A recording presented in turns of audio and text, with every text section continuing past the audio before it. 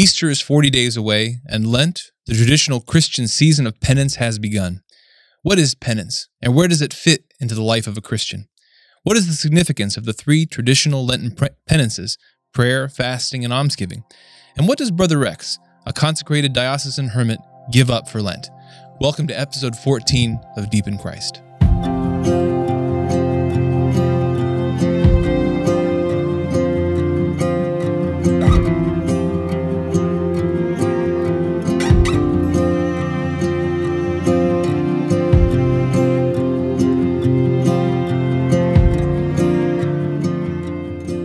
Welcome back to Deep in Christ. I'm your host, John Mark Grodi, here at the Coming Home Network International. Winter is here and with a vengeance. We're covered with snow. I hope you're keeping warm wherever you are. Easter is about 40 days away, and so we're entering this traditional Christian season of Lent, a time of penance, a time of taking on additional practices of prayer, fasting, and almsgiving as a way to commemorate and remember and enter into the death and resurrection of our Lord Jesus Christ.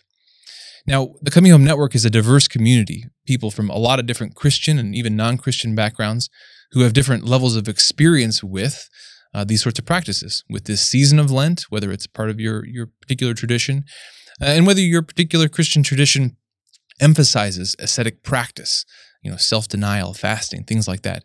A lot of different backgrounds here. So we wanted to have a discussion to look at what the church teaches on those things and what Catholics do during the season of Lent.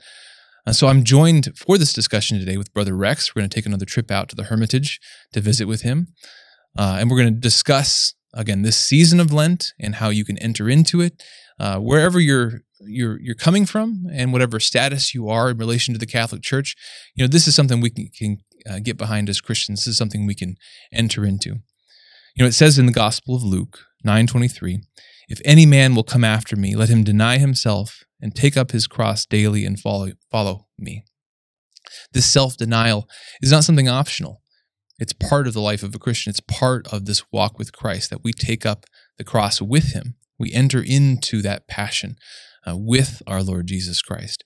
And that's what the season of Lent is about. That's the reason for taking on additional prayer, additional fasting, and almsgiving. It's a way to chip away at our self-centeredness and to make more room in our hearts for Christ. That's what this is about. So join us for this discussion, Brother Rex and I. I hope you enjoy it. Let's dive in.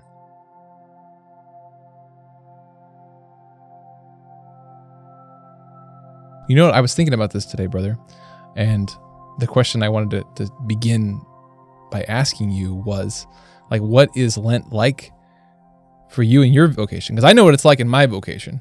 In my vocation, entering the season of Lent, adding prayer, because I never have enough time for prayer. Adding asceticism, because I'm a spoiled first world person with lots of comforts in my life. And almsgiving, because again, I'm richly blessed and I don't give nearly enough. But you already live a pretty simple life. So what's Lent like for you? Is it just... Well... Yeah, there are some little things that I do that definitely keep me focused on Lent. For instance, yeah. I really enjoy tea and coffee with milk in it. Yeah. And for Lent, I give up milk, but I continue to drink tea and coffee. And I'll tell you why I do that. Because if I give up tea or coffee outright, yeah, for a couple of days I've got a headache, and then it's like, well, whatever, no big deal. Right. Come on Easter Sunday, right? Yeah. But if I keep drinking the tea and coffee and I just think it's nasty, it's just nasty. And it reminds me every day of the bitterness of sin. And it keeps me ever mindful that it's actually Lent. So there's that. Yeah. There's also, I tend to read quite a bit as well, but I like to focus in on specific things during Lent. So this year I thought I was going to focus in on Christian nonviolence, but I've decided to return to my study of the Beatitudes, or the Sermon on the Mount as a whole, actually. Right. So that, and then prayer. They in times past, the parishes have offered Stations of the Cross on Friday, things like that, and so I would attend those. Now, because of COVID, I'm going to be doing those here in the Hermitage. Sure. So it doesn't look a whole lot different. One of my brother hermits recently said that he was going to be getting up in the middle of the night for an hour, holy hour. I mean, getting up at midnight, going to bed at 8 and getting up at midnight. Sure. And I thought, well, that's not such a bad idea, actually. So that I may incorporate that. But I think it's the little things, whatever I can do to keep my focus on Jesus and on my time in the desert with the Lord. And there you are. Yeah, I don't think I'm going to do the midnight holy hour. Although if my kid gets up in the middle of the night, maybe I'll try to have it a note by my bed to remind myself to be in a prayerful mood when I go to bed. Yeah, not grouchy. Yeah. It's funny, your example of giving up milk, because often when I talk about fasting with my brothers or with my family, I relate a piece of advice I received in college from a friend, and at that point, a spiritual mentor of sorts. I was discussing my difficulties with fasting, and I think at the time, I think he recognized, you're trying to bite off more than you can chew. You're focusing on the difficulty here, and rather than the self-denial, which we're going to talk about a lot today. But his point was, give up milk. And I was like, I don't really drink much milk. That's going to be too easy. And he's like, no, it won't. Like, as soon as you give up the thing, you'll find that, now it's the self-denial. Suddenly milk is everywhere. Suddenly, this thing that I otherwise wouldn't have had a big deal about, I have these opportunities to say, okay, yes, Lord, I will not do this thing. I'll give up something less to gain something more, and so I always think of milk in connection to fasting for that reason. I think you made an interesting point. I think the point is, if all I do is give up something, well, right. That's all I've done is give something up. To what end, right? Yeah. What do I replace it with? So I give up milk and I drink tea, which seems, I get it. It's not that big of a deal, right? Yeah. But the bitterness that goes along for me now I know people drink black coffee and love it. I'm not one of them. So that taste in my mouth of bitter tea or bitter coffee, it's an opportunity to remind me to focus then on the bitterness of sin and my relationship with the Lord in relation, relative to that. So it's not that I'm just giving up, I'm white knuckling my way through Lent. It's that it gives me an opportunity, a reminder of what sin is, what it's like, the bitterness that goes along with that. Because sin taints it makes all my relationships bad and bitter. And so it gives me an opportunity then to replace the actual cream in my coffee with prayerful pondering of sin in my life and what it does. And I think there's a thread in all sin. You sent me a great article today from what was the name of the website? The online Mind and Spirit. Mind and Spirit, a really neat, interesting resource. I started digging into it today a little bit. But the article you sent me was on prayer, fasting, and almsgiving, which are the three traditional practices of Lent. Catholics will take on additional prayer, some fasting or abstinence, some ascetical practice, and then some almsgiving. And most people have heard that list, but they don't really know the significance of it. And the article did a good job of pointing out that the underlying thread for all those is this recipe for beginning to chip away at our deep-seated self-centeredness as humans. The self is at the center of all of our sin. It's when we've turned inward. And so it was a great, helpful article for two reasons. Well, a number of reasons. But one was that it showed how all these practices address that. But it also, I think, pointed out that even when we take on Lenten practices, and we're going to dig into a bit more of what those are, what the church recommends, if you're new to that kind of thing. But even when we take those on, or even outside of Lent, when we take on a new spiritual practice, we're going to pray, we're going to read, we always have to be mindful that there's always going to be a bit of the me still bound up with those decisions, and that remains something that has to be weeded out slowly over time, and that's a work of God's grace. But I recognize that, when I make a plan for myself, I got to be ready for that moment when it's time for the plan and for myself to maybe step aside and say yes to God in that thing and not to the me in that thing. Yeah, I think that the article pointed out about or I guess the way I would put it is that the constant battle against the ego, right? I'm not, as I like to say, I'm not much, but I'm all I ever think about. Yes, I love that one. And so Lent is an opportunity to, in a very concrete way, to push back against the ego, easing God out, right? So I'm pushing back against that ego through prayer and fasting, which is a fight against my passions. Right. What do I love in an inordinate way? And then almsgiving, of course, is turning. Then it's not all about me. It's turning then towards others, and that can be hard on the ego as well. Right. And chips away at that. And then eventually, by the grace of God, and if not in this life, then hopefully in the next, all of that ego then becomes saturated or transformed into Christ. Yeah. And that's what we're starting through our Lenten disciplines, is to just deepen that union so that there's less of me and more of Christ in my daily life.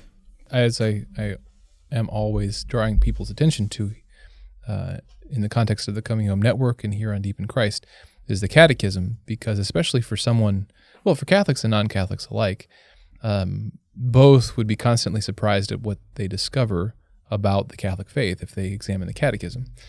I like to invite non-Catholic Christians who are exploring the Church to check out the Catechism because of how Scripture saturated it is and how the explanations for Catholic teaching, I think they'd often find are so much more palatable and so much more in line with their Christian instincts than they might have imagined. Mm-hmm. And so, I dug into Catechism a little bit in terms of Lent. What does the Catechism have to say?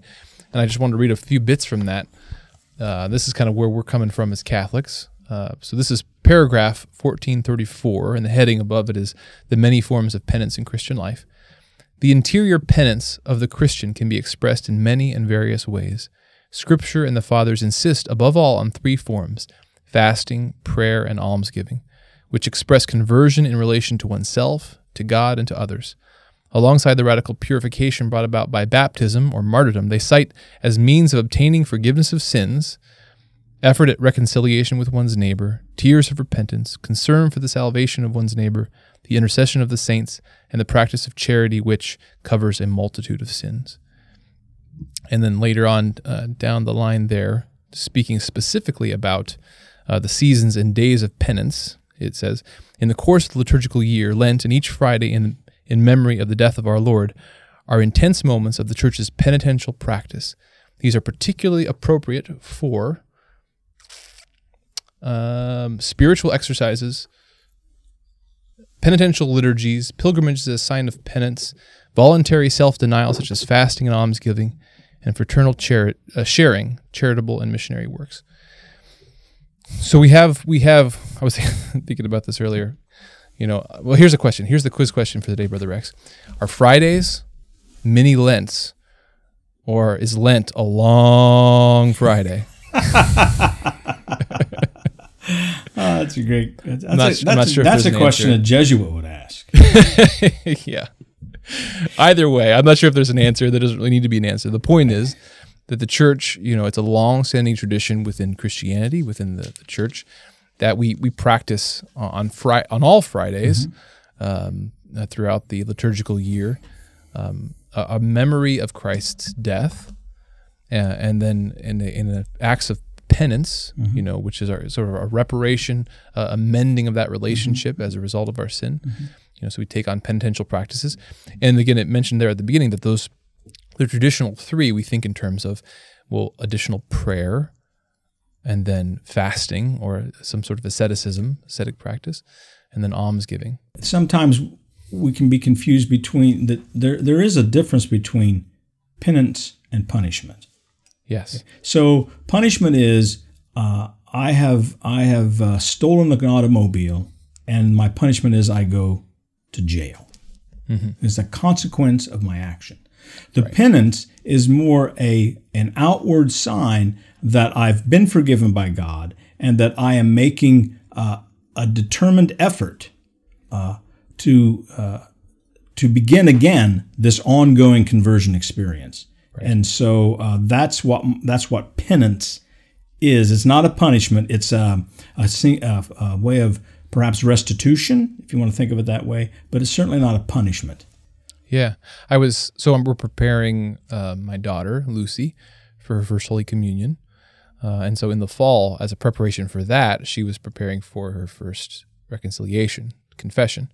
And so, we were teaching her the formula for that. What happens? Well, you go into church and, there's a little light and there's a box and the priest is on one side and you go in and you say X, Y, and Z and you say your sins and then you make an act of contrition.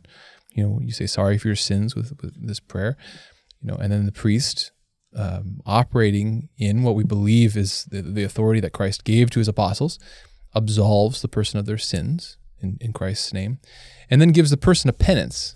Well, he gives it beforehand, but gives the person a penance. And what is a penance? And I liked how that the materials we were using described penance to the little kids, who saying, what is penance? A penance is a small act of love that you do in gratitude. For being forgiven of your sins. Yeah. Again, your penance can't earn forgiveness. That's not what this is. This is not punishment. It's penance. It's a small act of love that I give to my God, to the Father. A prodigal son coming to the Father. It's a small act of love I give to my Father.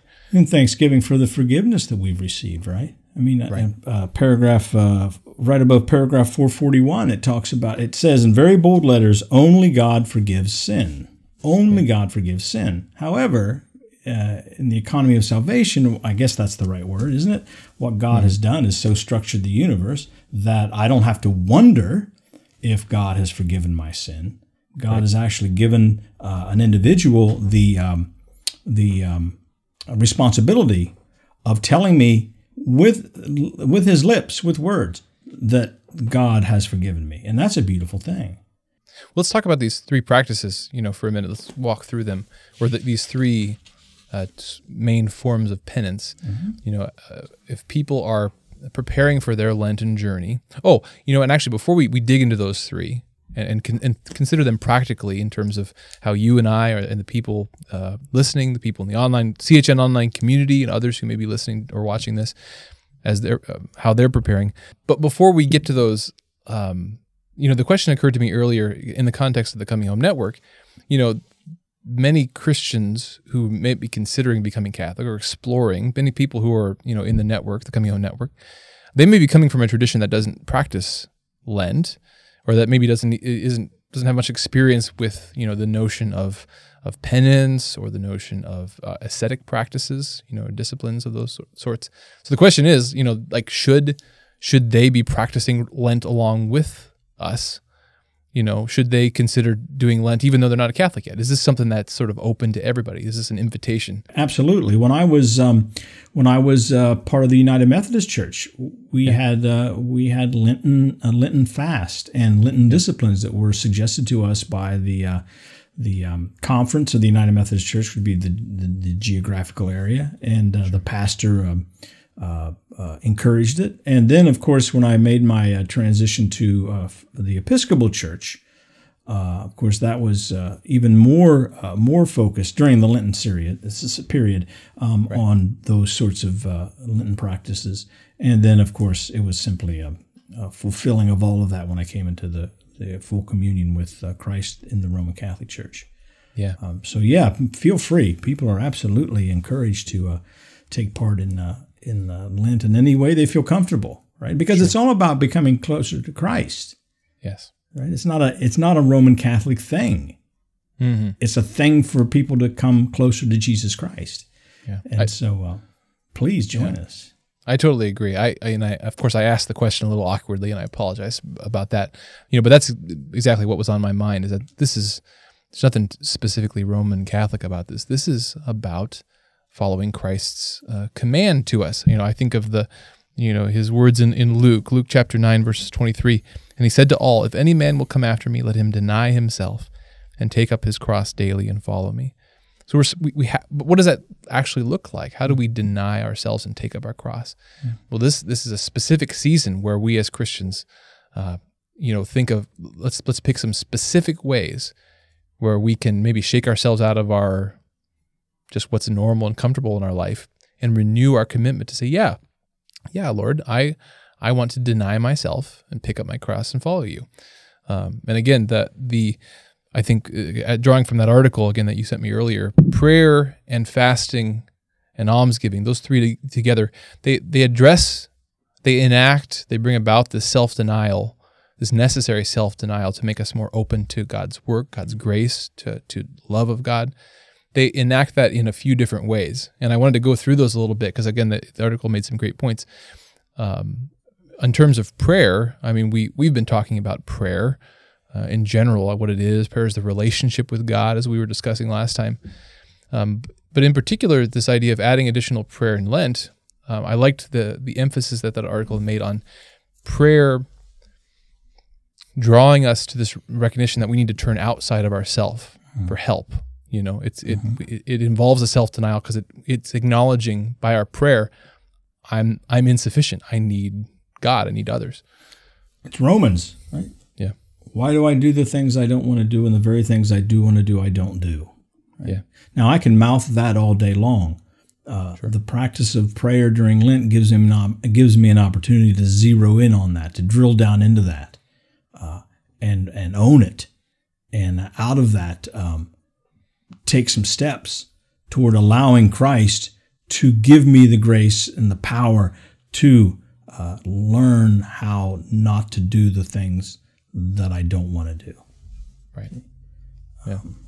The other thing I would point this out is that, of course, it's 40 days. Jesus went into the desert for 40 days. I mean, we're doing these things in imitation of our Lord, right? To live the life to allow Jesus to live his life in us.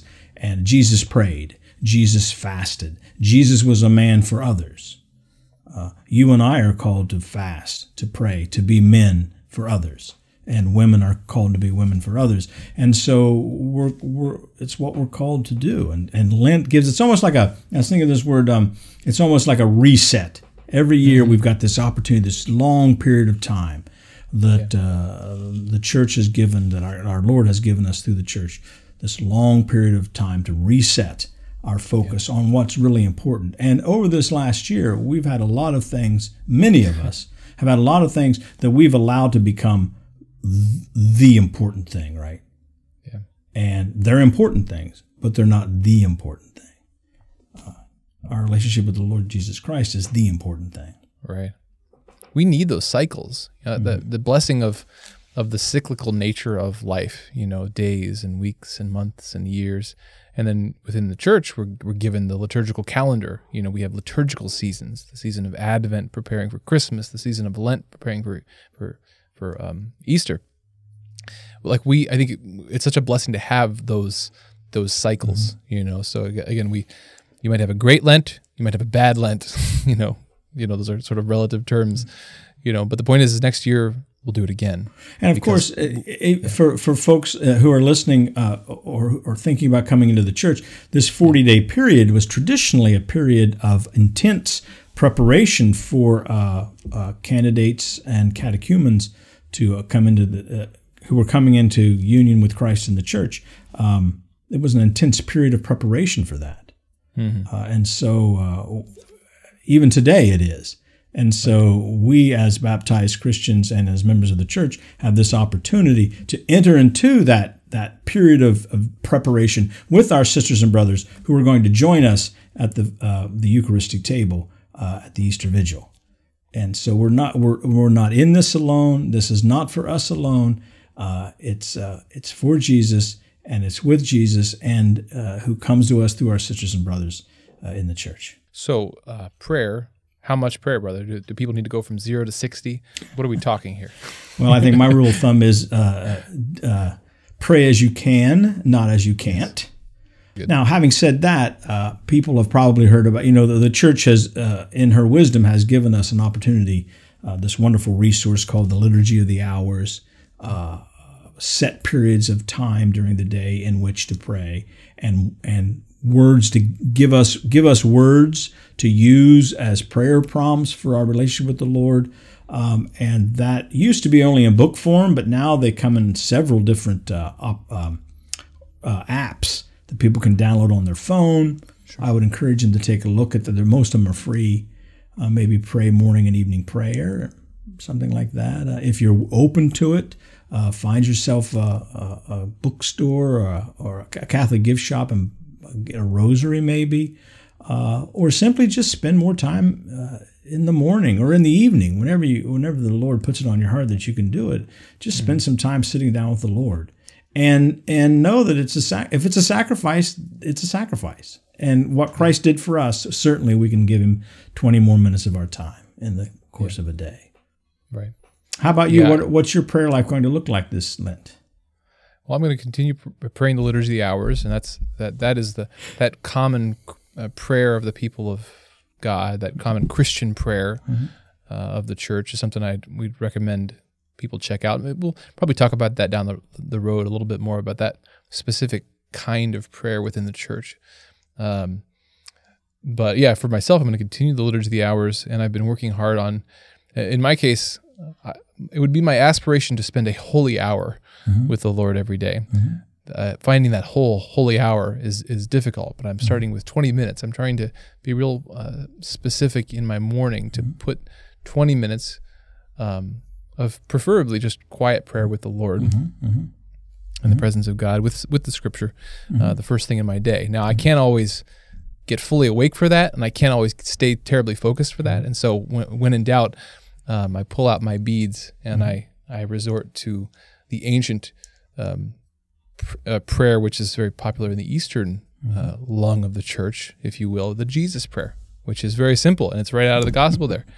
Jesus Christ, Son of God, have mercy on me, a sinner.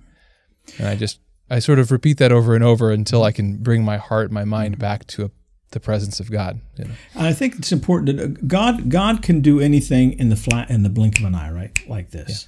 Yeah. God can create universes just like this. Okay, so the devil knows that, and the devil doesn't want us to pray. Period. End of conversation. The devil does not want us to have a relationship with his enemy, and so playing on my ego, playing on my pride, the devil can somehow convince me that if I'm not praying for an hour solid, if I'm not doing a holy hour, then why bother? And then I don't do anything. So I encourage people to 5, 10, 15, whatever you can do, begin and do that. And the Lord can work miracles. That sounds kind of hokey, but the Lord begins to transform us from within, and just by giving that time to Him. So I would encourage people, if you can't spend an hour in quiet reading the Scriptures, give the Lord 20 minutes and trust that He honors that and can do wonderful things. Yeah. In fact, I would challenge anyone with any of these. And we're going to talk about the fasting or asceticism part a little bit, and then the almsgiving part. But with all three of these, it's always a struggle with ourselves to feel like, when we think of a potential thing, like, oh, that's either too much or too little. I challenge people, actually, maybe err on the side of too little. Err on the side of like if you're having trouble getting started with prayer, well, just commit to the amount that you're pretty darn sure you can do, but almost seems a little lightweight, because you're still going to find that there's going to be days where it's a sacrifice and it's a difficulty.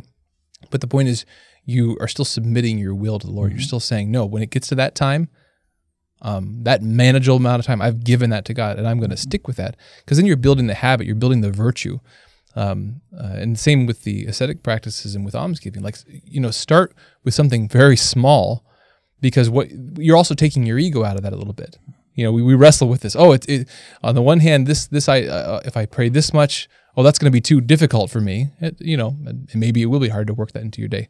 But we worry on the other end, oh, that's not enough. This amount of prayer isn't enough. Like I surely can do better than that. I'm surely more disciplined with that. Well, no, maybe we have a high estimation with ourselves, and it's better to just start, because you can always add. You can always stay in your holy 15 minutes longer.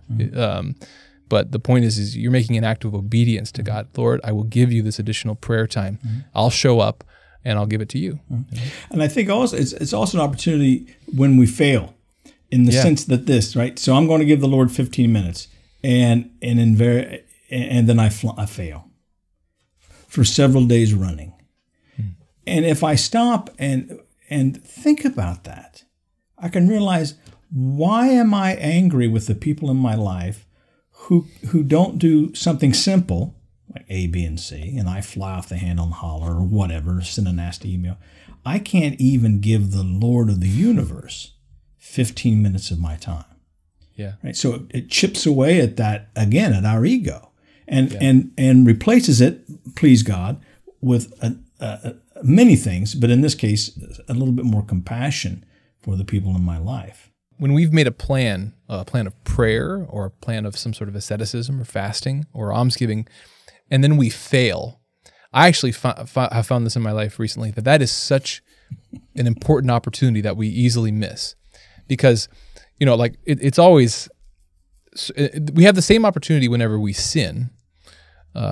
But the unfortunate thing is that to get to the opportunity, we had to sin. Mm-hmm. When we make a plan for ourselves, a plan to serve God, and we fail at that, a sin hasn't necessarily occurred because I forgot my holy hour or something like that.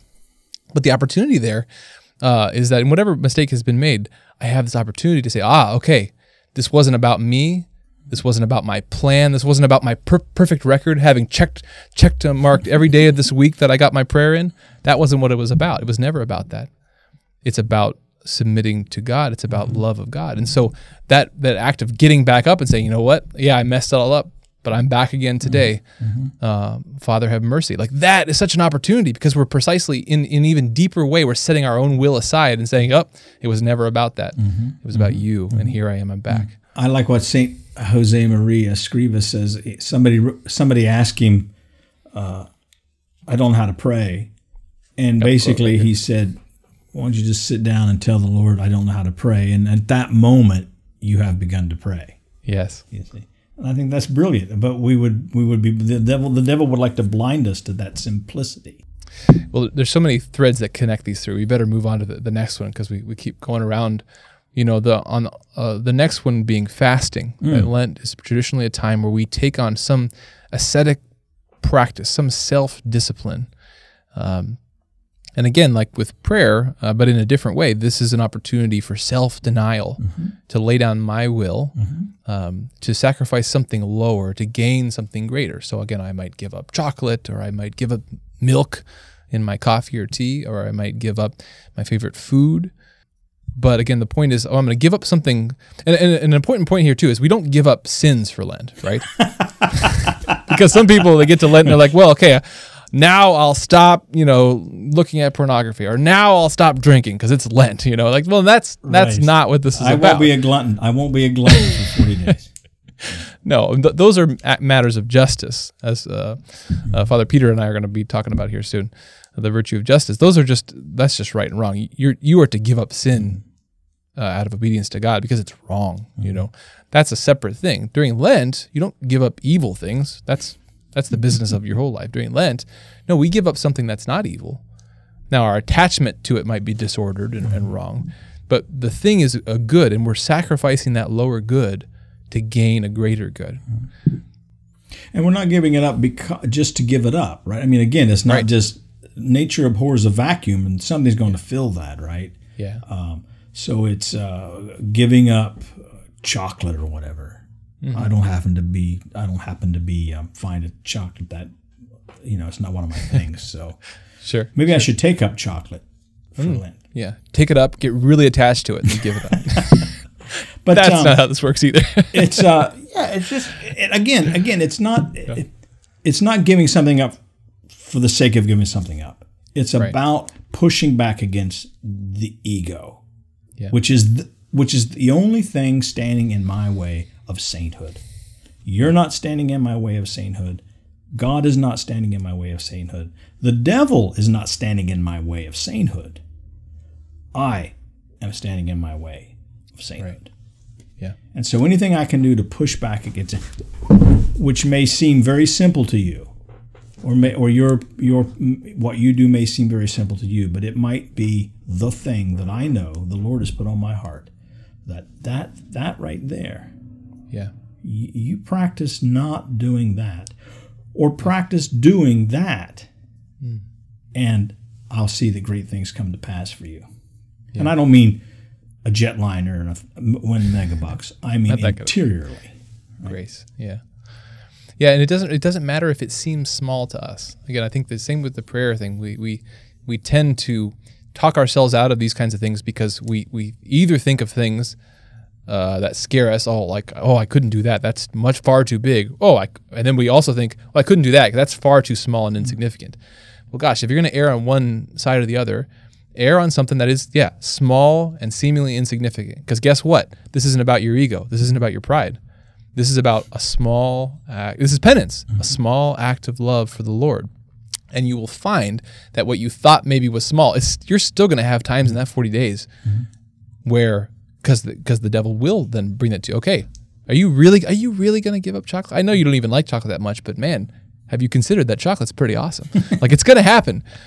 And the whole point is that's the opportunity precisely to say, yes, Lord, out of love for you, not out of love for self, or my discipline, or my practice, or my pride, or even to keep my streak alive because I've already goofed it up 3 times this week.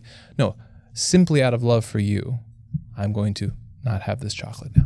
For us here in the U.S., for Roman Catholics, the basic kind of minimal for Lent is that you fast and abstain on Ash Wednesday, and you fast and abstain on Good Friday, and then you fast. No, you abstain. And abstain on all the Fridays in Lent, I guess, Abstain. And so the fasting, again, the minimal recommended dose that the church gives is, one normal-sized meal and then 2 smaller meals that together do not equal the other meal, right? I have that right? Yeah. And then the abstention, the abstaining is that we traditionally abstain from meat on that Ash Wednesday and then the Fridays during Lent, right? I think that's kind of the basic. And if some people are listening in, for instance, England, they know that their bishops have reinstated fasting from meat, abstaining from meat on all Fridays throughout the year. Right. Anyway, so did you not want to talk about the other? No, that's great. Oh, right. So other church jurisdictions in the Eastern Catholic tradition, they're fat. If we followed their fasting rule, we wouldn't have to worry about giving up chocolate because they don't have like no olive oil. No, it's like they're intense. Right. They're intense, which is because it's all about again, pushing back against the ego, and that's the way their tradition has understood that, and more power to them. Yeah.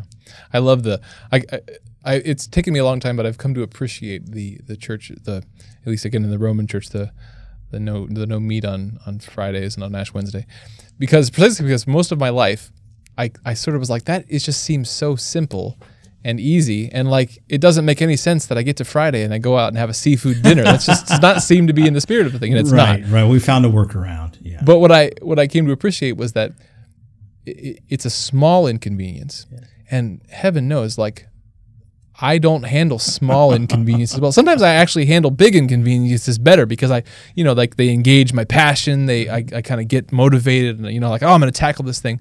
But a small inconvenience, a small annoyance. Oh, it's Friday. I can't have the bologna sandwich. Darn it.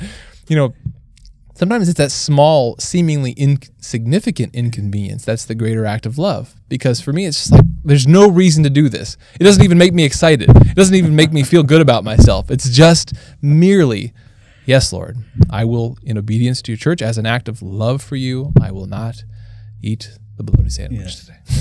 As a convert coming into the church and realizing that in some locales, the Fridays of Lent become big opportunities for big fish fries, because you don't eat meat on Friday. So, and it's just, again, it's just sort of corporate ego, right? We sort of found a workaround. Okay, no bologna sandwich on Fridays, but I'm going to go have a great big fish fry at the parish.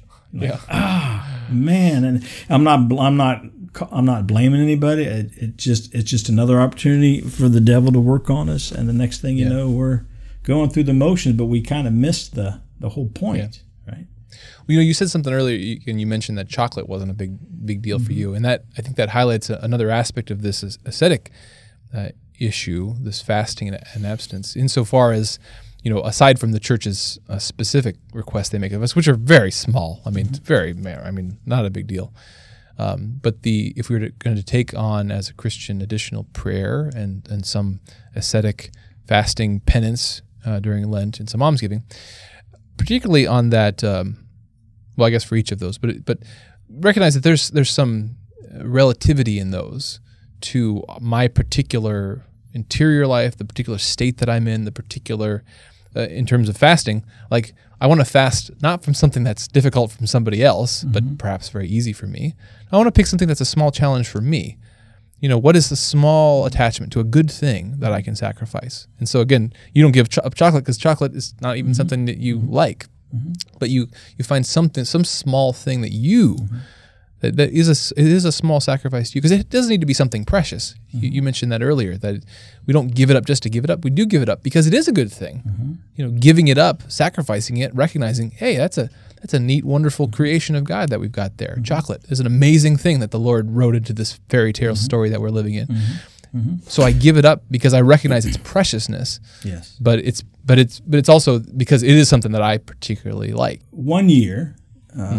And I'm not tooting my own horn. I'll just give you an example. One year, I stopped salt and pepper on my food. Nice. That was it for Lent. Nothing. So the food became bland. Yeah. I'm not that great of a cook anyway, but it was. It needs a lot of salt and pepper so it tastes good. Well, now I realize what a bad cook I am. Anyway, and so. The spiritual component of that was, I realized every time I would think, this chicken is bland, I would think, how bland would my life be without the Lordship of Jesus Christ? How bland would my life be without the grace of God? Right? The grace, union with my Lord through the Eucharist. Right? So all of those things, eating bland chicken is hardly going to get me into heaven. But what it's going to do is, going to remind me in a way that I might not otherwise be conscious of just how rich my life is, and that comes to mind because of the blandness of my food. I kept that up. I've kept that up to this day. On very rare occasions, on Sundays, because Sundays are always little Easters, I will season my food. But for the most part, and every once in a while, it's not a hard and fast rule, but for the most part, I don't season my food as an act, because I love to eat. Yeah. And it's an act of asceticism and an opportunity to remind me just how rich my life is because of God. Right? Yes. Nothing I've done. It's all God's grace. So something like that, maybe somebody is listening wants to try just a little less salt. No salt at all this, and no sugar in your coffee. Anything that's going to help you remember, connect that somehow with your relationship with the Lord. However abstract it might seem to somebody else, for you it works. Right. And I think it's better to do that than nothing at all. Yeah. Yeah, mine tend to be around eating too, because I too love to eat. So that tends to be, but it might not be everybody's, area where they can most fruitfully sacrifice some small thing out of love for the Lord. Right, because I think that's what we tend to think about fasting. We always tend to think about food. But I know an individual who won Lent. Now he tended to look on the negative side of things. Sure. And it was a real drag, and he knew it. I think his wife kept reminding him of that. So for Lent one year, he decided, you know what, I'm going to say something positive at least once a day to somebody in whom I come in contact with. So he was fasting from the negativity. Nice. And that became, that was really important to him, and that's carried on to this day. He's still kind of a curmudgeon, but he trained himself that, life is pretty darn good with Christ in my life because of Christ. Yeah. And there are a lot more positives than there are negatives. And it made him, God transformed him. It makes him a much more pleasant person to be around. So maybe we need to fast from criticizing. There's lots of possibilities here. Warm air, cold air, warm water, cold water. Seasoning, no seasoning. Media. I think the media is probably one where we can really, a lot of us can look at. My use of the media. Maybe it's not always a specifically negative use, but maybe it is an attachment that would be good to sacrifice, at least in some way, at least temporarily, to again make more room for the love of God. Can we give up checking our Facebook account and not just give it up, but take the time that we would spend scrolling, reading our little New Testament that we've decided to carry with us during Lent, right? Or that we have on our phone. It's just the other app. Every time I decide I want to hit Facebook, can I just hit my New Testament app instead? Yeah. Right? Or instead of That's a great idea. Or here's another one, right? So let's say I've got a Twitter account. I don't, but let's say I do have, and I just love to twit. Is that what you call it? Twit? No, twit. You're a twit if tweet. you. Yeah, I think it's tweet. Twit's tweet. Anyway, so what if I just decide I don't want to tell everybody in the world that I just had a thought. I don't want to show everybody how brilliant I am, and I'm just not going to do it, right? This is supposed to be an ascetic practice for me, not for them, brother. I don't want to deprive them. Sorry. Right, exactly. There's the ego again, right? And it seems something simple, but it can be an opportunity if we practice that, not hitting that send button or whatever, that we can then maybe, instead of telling everybody in the world how, when to show how brilliant I am, maybe I can just stop right there and offer a prayer for somebody in the world who's dying at this very moment of COVID. Right. Or asking the Lord, Lord, I just remembered, I got a tough relationship with my daughter or my wife or my husband. Can you help me figure out how to maneuver through that, how to heal that, how to reconcile that? Those sound like simple things, but they're huge in the Lord, what the Lord can do with that sort of stuff. Well, some of these, again, so there's the fasting side, but some of these are kind of pulling us into this third area here of doing some specific turning outward towards someone else. Yes. And that's this third category here, this almsgiving. Yes. And we think of almsgiving, giving alms to the poor. Yes. But again, this is the more active category. Let's do some positive, external, charitable act. Again, the article that you sent me earlier, I liked how it pointed out with prayer, it forces us to turn outward, to look to God for our help.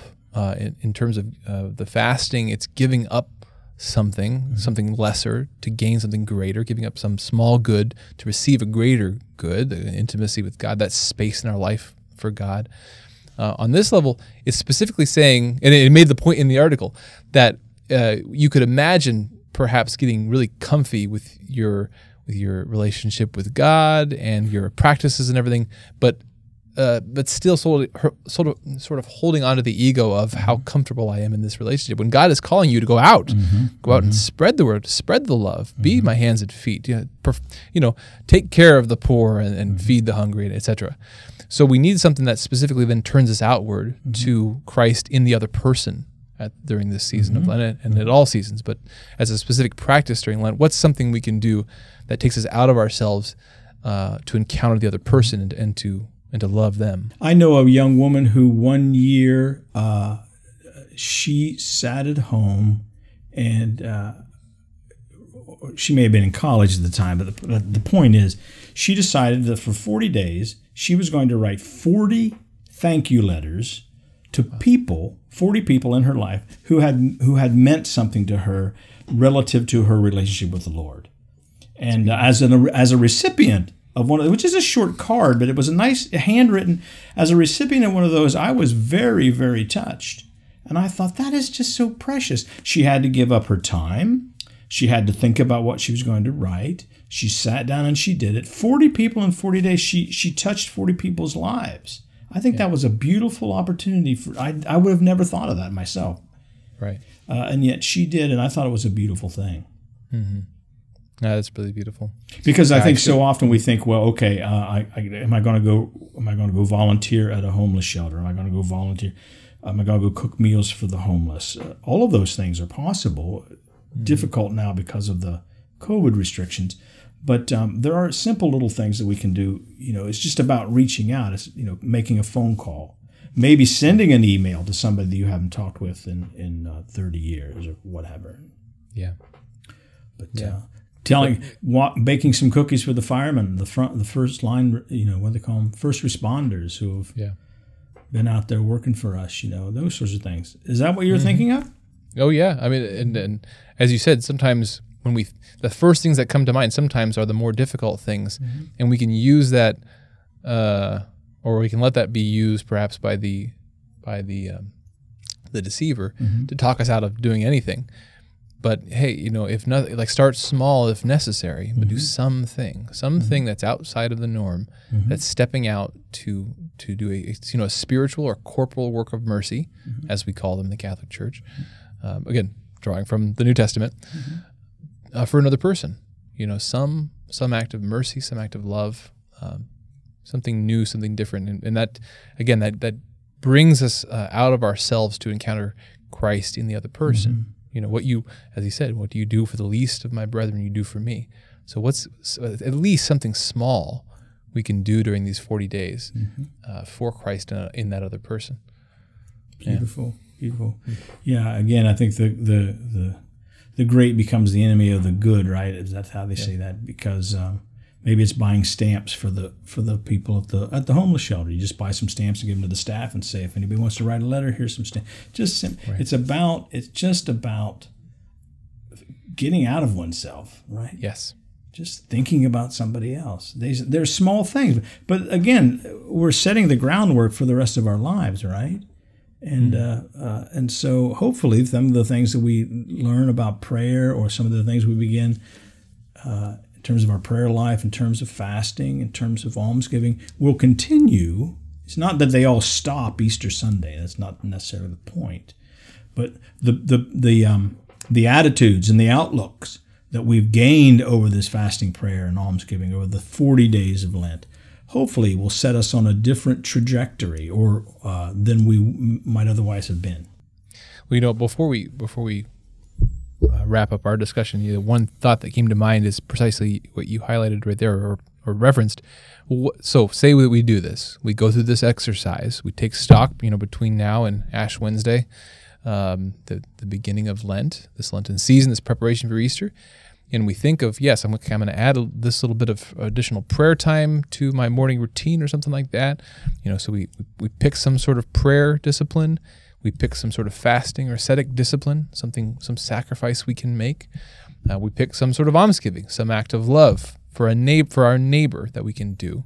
We've set those up. We run them. We go into Lent. We go in knowing that we're going to mess it up, and we're ready when we mess it up to return to the Father and receive His mercy and receive His love. But we get all the way to the end. How does practicing this Lent change perhaps the way that we see and celebrate that Easter Sunday, brother? Oh, right. Well, I think the easy one for me when I think about it is, let's just the guy who gives up chocolate, right, or whatever. Yeah. I remember when I joined the church, 2000, after the Easter Vigil, we walked into the parish hall, and the place was heaving with all these sugary sweets and heaving.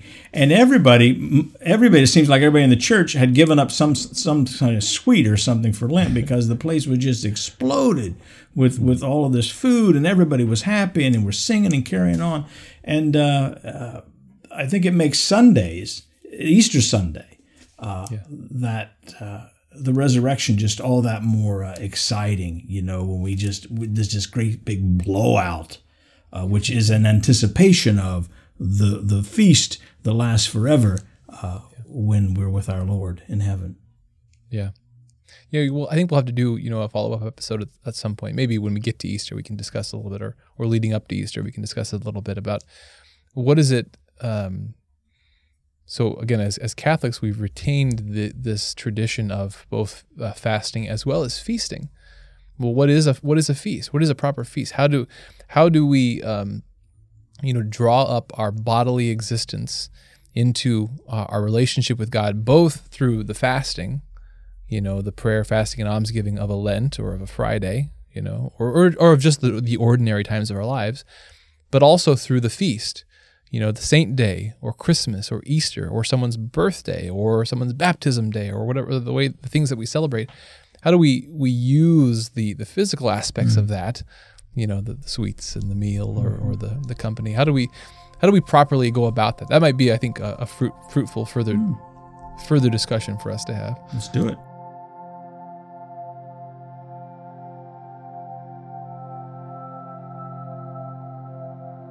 Hey everyone, I hope you enjoyed that discussion with Brother Rex Anthony Norris on Lent and penance and this season ahead of us. A few takeaways for your consideration, coming from our discussion there. As we said, whatever your particular background, we hope you would consider entering into again this season of Lent. If this is something you've done before, embrace those practices. If you haven't already done so, think of some practice of additional prayer or fasting. Prayer and fasting and almsgiving that you can do during this Lent. Some additional prayer, some fasting or asceticism, some small sacrifice we can make to make more room for Christ in our hearts and in our life. And then almsgiving, some act of charity that we can make to turn outward more towards Christ and other people during this season of Lent. Number 2, focus on the self-denial in all 3 of these practices. We talked about how each of them come down to a different way that we turn away from ourselves more towards Christ. But also keep that self-denial in mind as you go through the season of Lent. When it gets tough, when it gets difficult, remind yourself that, hey, it was never about the plan. It was never about my pride. It was never about the perfect streak on my planner. No, it was about Christ. It was about denying the self so that I can be more open to Christ and to other people. So keep that self-denial aspect in mind. Again, that's something right there in the gospel that Christ calls us to as part of our Christian walk. And number 3, start small. That helps us keep the focus on Christ, on what He's doing, on His strength, what He wants to call us to, by setting our plan very manageably. Focus on a prayer and fasting and almsgiving. Focus on practices that are very small to begin with. You can always add more. If you commit to pray 5 minutes, you can always pray for 20 minutes. But start small so that you can put your full reliance on Christ, and that you can not be intimidated maybe by either the bigness or the smallness of your commitment. Again, it's about greater conformity to Jesus. So keep that in mind. And then number 4, we're going to fall. Anytime we make a plan, whether it's reading or prayer or fasting or almsgiving, any other plan in the Christian life, there's going to be some mistake. There's going to be some misstep. And when that happens, the hardest time to pray is the day after you forgot to pray. So get right back up. That's the time. That's the real moment for repentance. That's the real moment where we're turning to rely on God's strength. And again, we're recognizing that this was never about me. This was about stepping out in love. And I can almost do that in greater love, in greater humility when I've made a mistake. So don't miss those moments to lean in deeper into Christ when a mistake has been made. Next week, Father Peter will be back with me again. We're going to be discussing the virtues more. We're going to continue our exploration of the cardinal and theological virtues as this framework that we can use, we can have in our mind and our heart as we go about this process of walking with Christ in our life. We've been talking about prudence. We're going to go on to the virtue of justice. So we hope you'll join us for that conversation. And if you have not done so, be sure to hit that like and subscribe button so that you're notified of new episodes as they come out. And better yet, visit chnetwork.org and join the Coming Home Network, especially if you are looking to better understand the Catholic Church, or perhaps you have or are considering becoming Catholic. We invite you to connect with a community of other Christians somewhere along that same journey. If you visit chnetwork.org, you can read or watch many testimonies of people who have become Catholic. You can get lots of helpful resources, but most importantly, you can join our online community where you can journey along with this show and other shows and the show hosts and the staff and other members of the Coming Home Network International as we all seek to go deeper into Christ and into the Catholic Church. So check that out. Again, thank you for joining us for this episode of Deep in Christ. We'll see you again next week. God bless.